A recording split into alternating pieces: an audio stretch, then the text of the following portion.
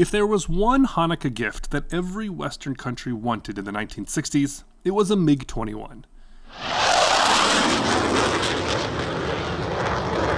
Oh yeah, me too. By your silence, I assume you think that's not such a cool gift. But let me tell you, the MiG-21 was the Soviet Union's most advanced fighter jet, able to go twice the speed of sound, and well matched against any jets that the West had to offer. The Russians mass-produced the plane and sold it to communist regimes and other friendly nations around the world, including several Arab countries. It was a very dangerous weapon. So Israel wanted one. They wanted to pull it apart, figure out how to defend against it. But of course, you couldn't just get one on eBay. They'd have to convince someone. They'd have to convince an Arab pilot to steal one for them. Israel's main intelligence agency, the Mossad, went to work, and it wasn't easy. MiG-21 pilots were the cream of the crop, the most elite aviators a country had to offer, and not generally disposed to helping the Israelis. In 1961, Mossad agents in Egypt tried to bribe a pilot with $1 million to defect with his plane. The pilot reported them, the team was caught, and 2 of them were hanged. The Mossad was getting nowhere fast. And then, an unexpected breakthrough. An Iraqi Jew contacted Israeli intelligence to say that he knew a guy, a Christian Arab MiG-21 pilot named Munir Redfa, who wasn't a big fan of the Iraqi government. An American female Mossad agent made contact with Munir in Iraq, and they struck up a friendship. Even though he was a top pilot, he complained, he was still distrusted because he was a Christian and treated badly, and he hated Iraq's war against the Kurds, whom he was required to bomb. In fact, he admitted to her, if there was anyone he admired, it was the Israelis, because they stood up against Muslim aggression. The American woman lured him on a holiday in Europe, where he was met by Mossad agents. They agreed to smuggle his entire family out of Iraq, give him $1 million, and give him Israeli citizenship if he could fly his MiG-21 to Israel. It would be incredibly dangerous, which he knew all too well. The Iraqi Air Force would try to shoot him down. It was a long way across Jordan to Israel, and his plane might not have enough fuel to make it. Every Arab Air Force would be out there looking for him over the desert. There would be no turning back. He would either make it or die trying. On August 16th, 1966, Munir Redfa took off from his Iraqi Air Force base, turned towards Israel, and made a mad dash for the border. His radio was screaming with demands that he turn around and threats to shoot him down. For nearly 600 miles, Munir shot across the Jordanian desert in a zigzag flight plan worked out by him and the Mossad. Any second, his plane could be torn apart by a missile. At the same time, back in Baghdad, Mossad agents raced around a small convoy of vans to pick up Munir's entire extended family, most of whom didn't have a clue what was going on or that they were about to leave. It was so top secret that they couldn't be told, and thought they were out in the country for a picnic. Driven to the Iranian border, they were smuggled across by sympathetic Kurdish fighters, taken to an airfield, and flown to Israel. Meanwhile, Munir reached the Israeli border with barely a drop left in his tanks. He was met by several Israeli fighter jets and escorted to an Air Force base in the Negev, where he landed safely. He spent the rest of his life in Israel. His MiG-21 was nicknamed 007 and is still around today as a museum exhibit, on my list of things to see in Israel when I go visit next time. Munir's defection was a major intelligence coup for Israel and earned it the gratitude of the Western powers, especially the United States. The Soviet Union looked bad for having now lost the secrets to his Betz plane. Iraq was embarrassed that one of its top pilots could do such a thing. It actually took a long time for the Arabs to realize that the Mossad had been involved, and that it wasn't just this pilot acting on his initiative. But most importantly, the Israelis now had in their hands one of the Arabs' best weapons against them, and this would pay off enormously in the years to come. Less than a year later, in April of 1967, the Israeli Air Force found itself in a dogfight with the Syrians over the Golan Heights. The Israelis shot down 7 Syrian MiG-21s and then flew circles over Damascus, just to let the Syrian military know what they were now capable of. Israel is famous for a lot of things, and towards the top of that list are its spies. The early 1960s are filled with such stories of daring, danger, and determination. Espionage and covert operations were essential to Israel's success and security. That's today's episode. I'm your host, Jason Harris, and this is Jew Oughta Know. על הקמת מדינה יהודית בארץ ישראל.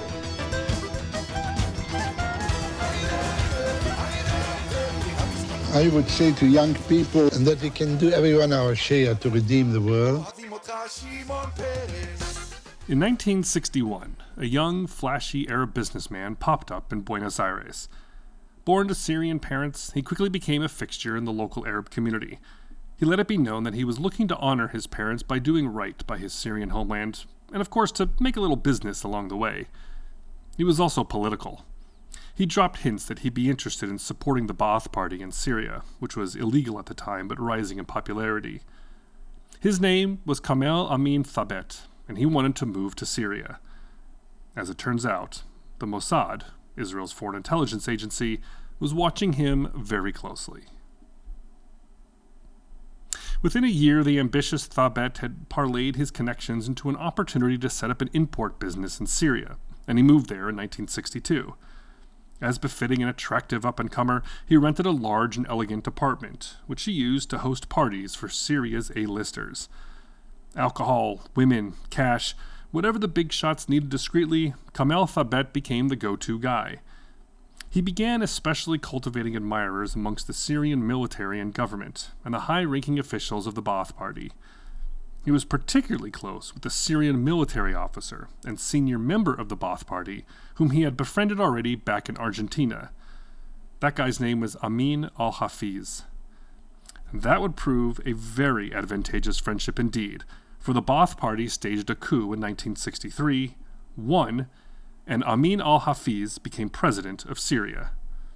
He was only too happy to bestow even more friendship and favors on his buddy Kamel Thabet. President al-Hafiz needed friends around him whom he could trust, and he was happy for Thabet to join the insiders club of the men running the Syrian military. Thabet may have been a businessman, but now he was getting tons of information about the Syrian military, and all of it was finding its way back to the Mossad. And that's because Kamel Amin Thabet was really named Eli Cohen, and he was an Israeli spy. He really was the child of Syrians, Jewish Syrians, and was born in Egypt, not Argentina. Israeli spy stories are the stuff of legend.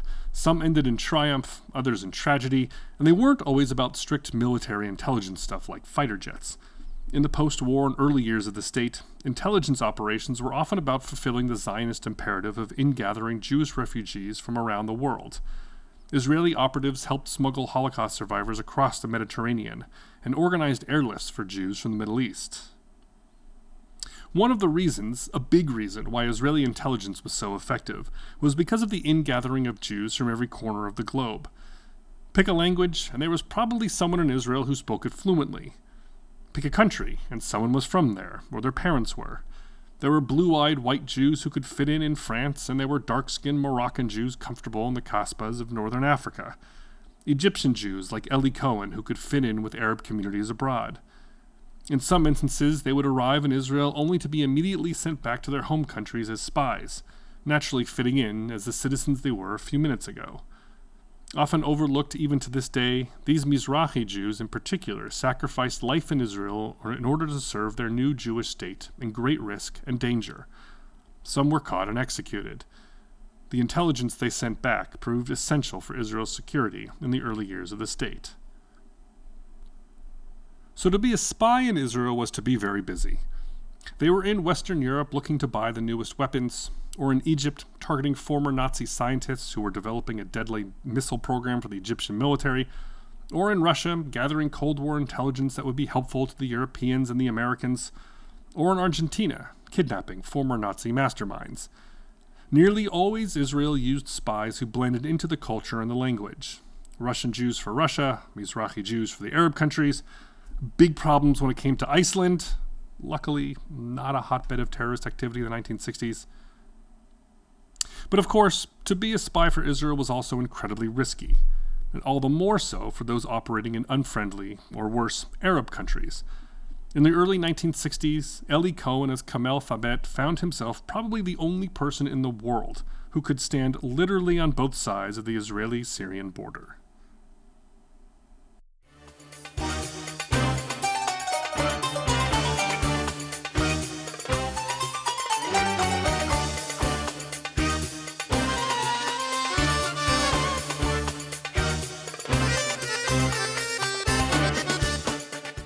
Eli Cohen was born to Syrian Jewish parents in Egypt in 1924, and he remained there even after Israel was established in 1948.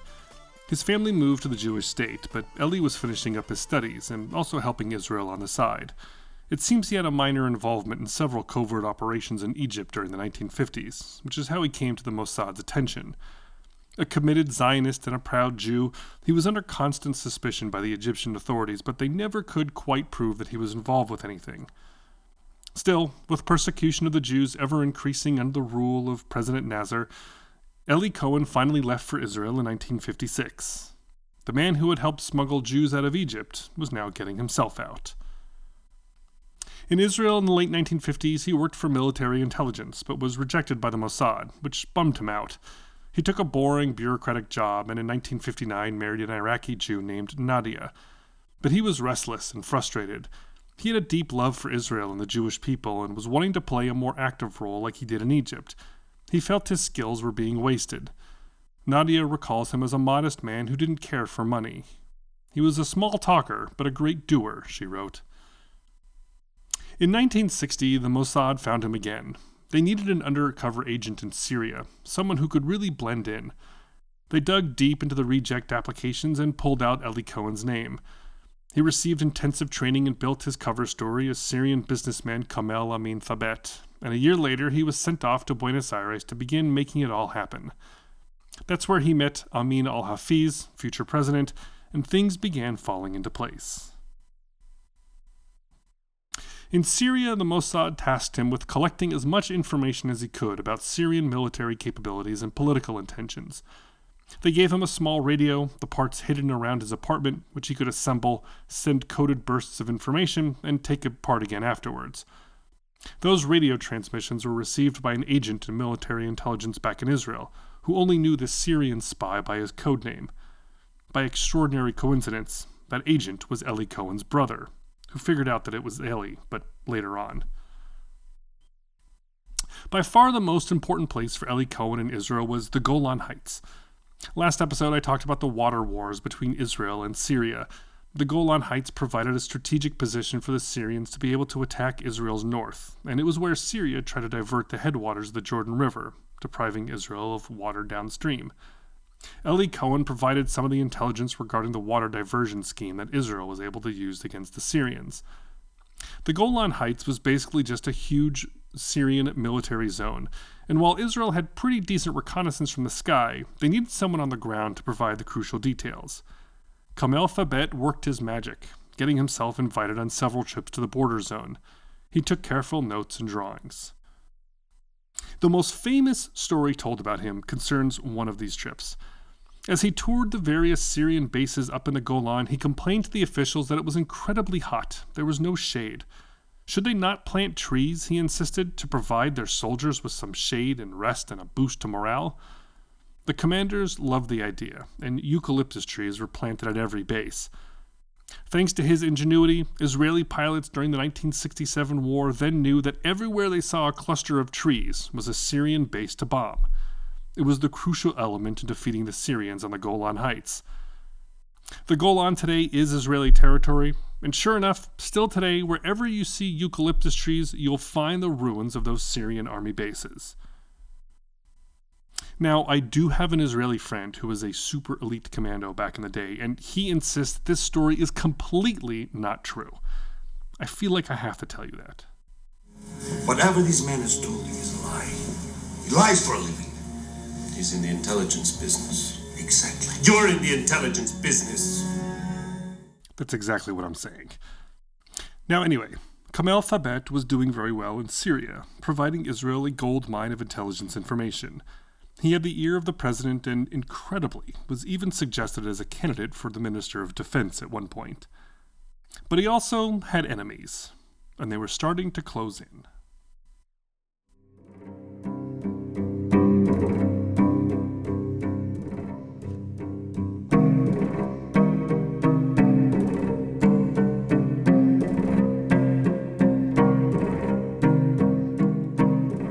Eli Cohen wasn't the only Israeli agent scoring coups behind enemy lines. While he was in Argentina setting up with the Syrians, Lebanese intelligence was circling around Shula Cohen Kishik, a Mossad agent in Beirut. At the age of 16, Shula had been married off to a rich Lebanese Jewish businessman and settled in Beirut in the 1930s.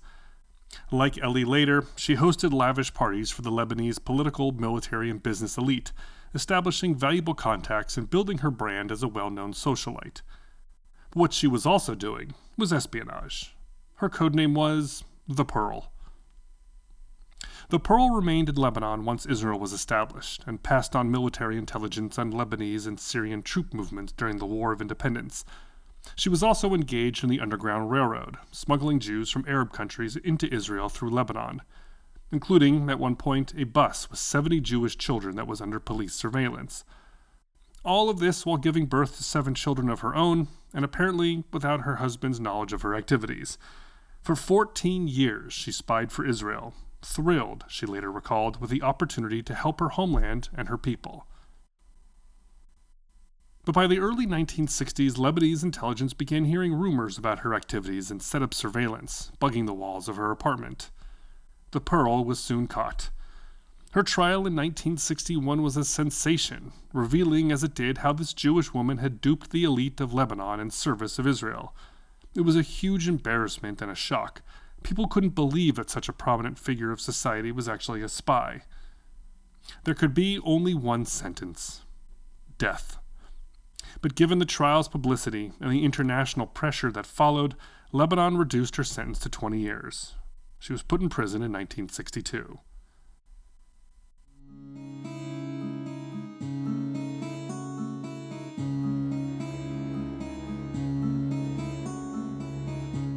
So the Mossad was always nervous about its clandestine agents, especially one so vulnerable as Eli Cohen. 3 times they brought him out of Syria to Israel, through Europe, each time with elaborate procedures to ensure that he wasn't followed. The 3rd time he came back in 1964, it was to see Nadia give birth to their 3rd child. He now had 3 small children whom he barely saw and hardly knew. He didn't want to go back, but the Mossad convinced him to make one more brief visit to Syria, and then they'd pull him out for good. Meanwhile, the head of Syrian intelligence had gotten wise to the fact that there was a high-placed mole. He was also suspicious of Kamal Fabet. The man lived too large, he was too friendly, his business was too opaque. The Syrians also knew that this spy was sending out coded radio messages, but they couldn't track him down amidst all the other normal radio signals going on.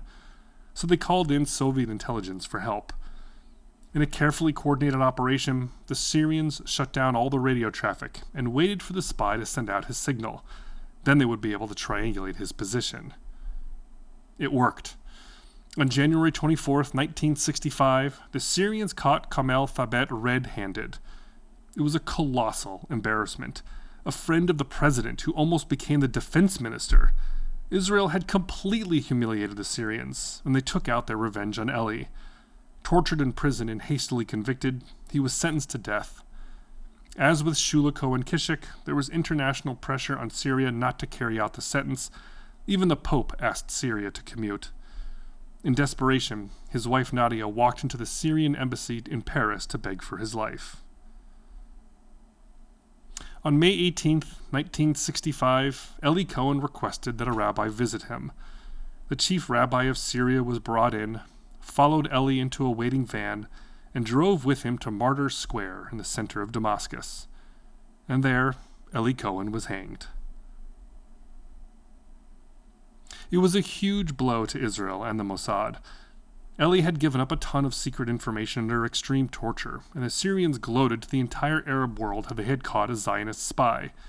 They refused to return his body, still to this day. Despite numerous campaigns and personal appeals in the last 55 years, Eli Cohen's whereabouts remain unknown except to a few people in the Syrian government. The rumor is that the Syrians move his body every once in a while to prevent the Israelis from finding his location and sending in a rescue team. Strangely, in 2018, Eli Cohen's wristwatch popped up on the open market, the one that he had on him when he was captured. We of course don't know quite what happened next, though we can guess, but somehow the Mossad ended up with it. Eli's wife Nadia is still alive, as are his 3 children, and she continues to lead the family's efforts to retrieve his remains. I am proud of him. He was a genius. His actions were phenomenal, she has written. I am proud for what he did, but I never felt that I had a husband. The children never felt they had a father. The years that he was a spy were incredibly hard on her, and she only had the barest understanding of what he was doing and where he was. It took her 30 years, she said, to begin speaking openly about Ellie and her own experience.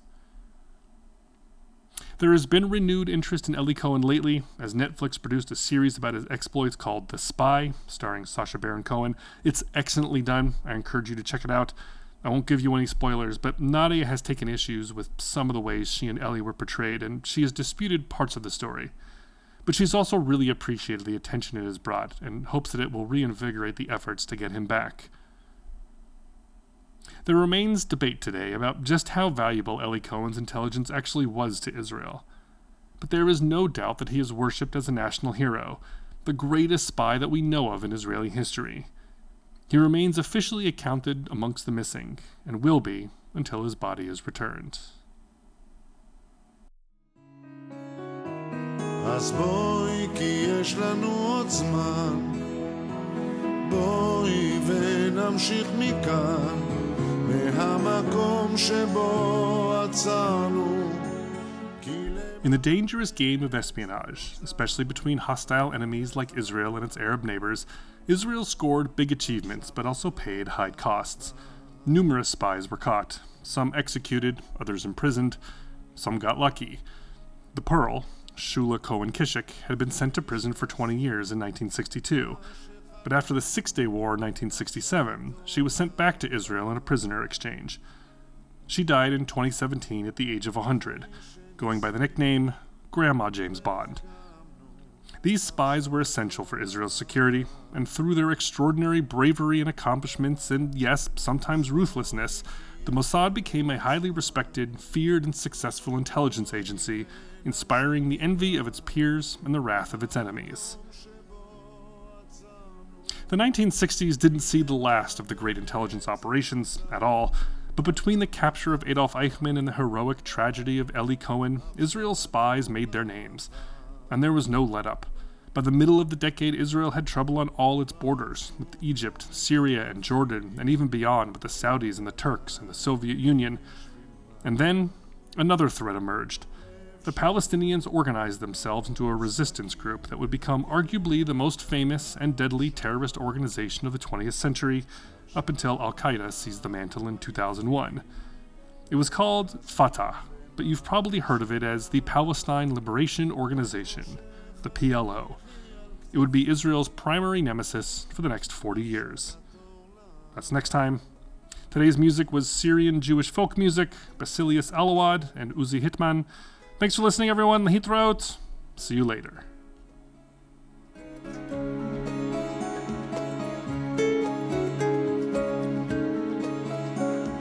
עכשיו כשנשארנו לבדנו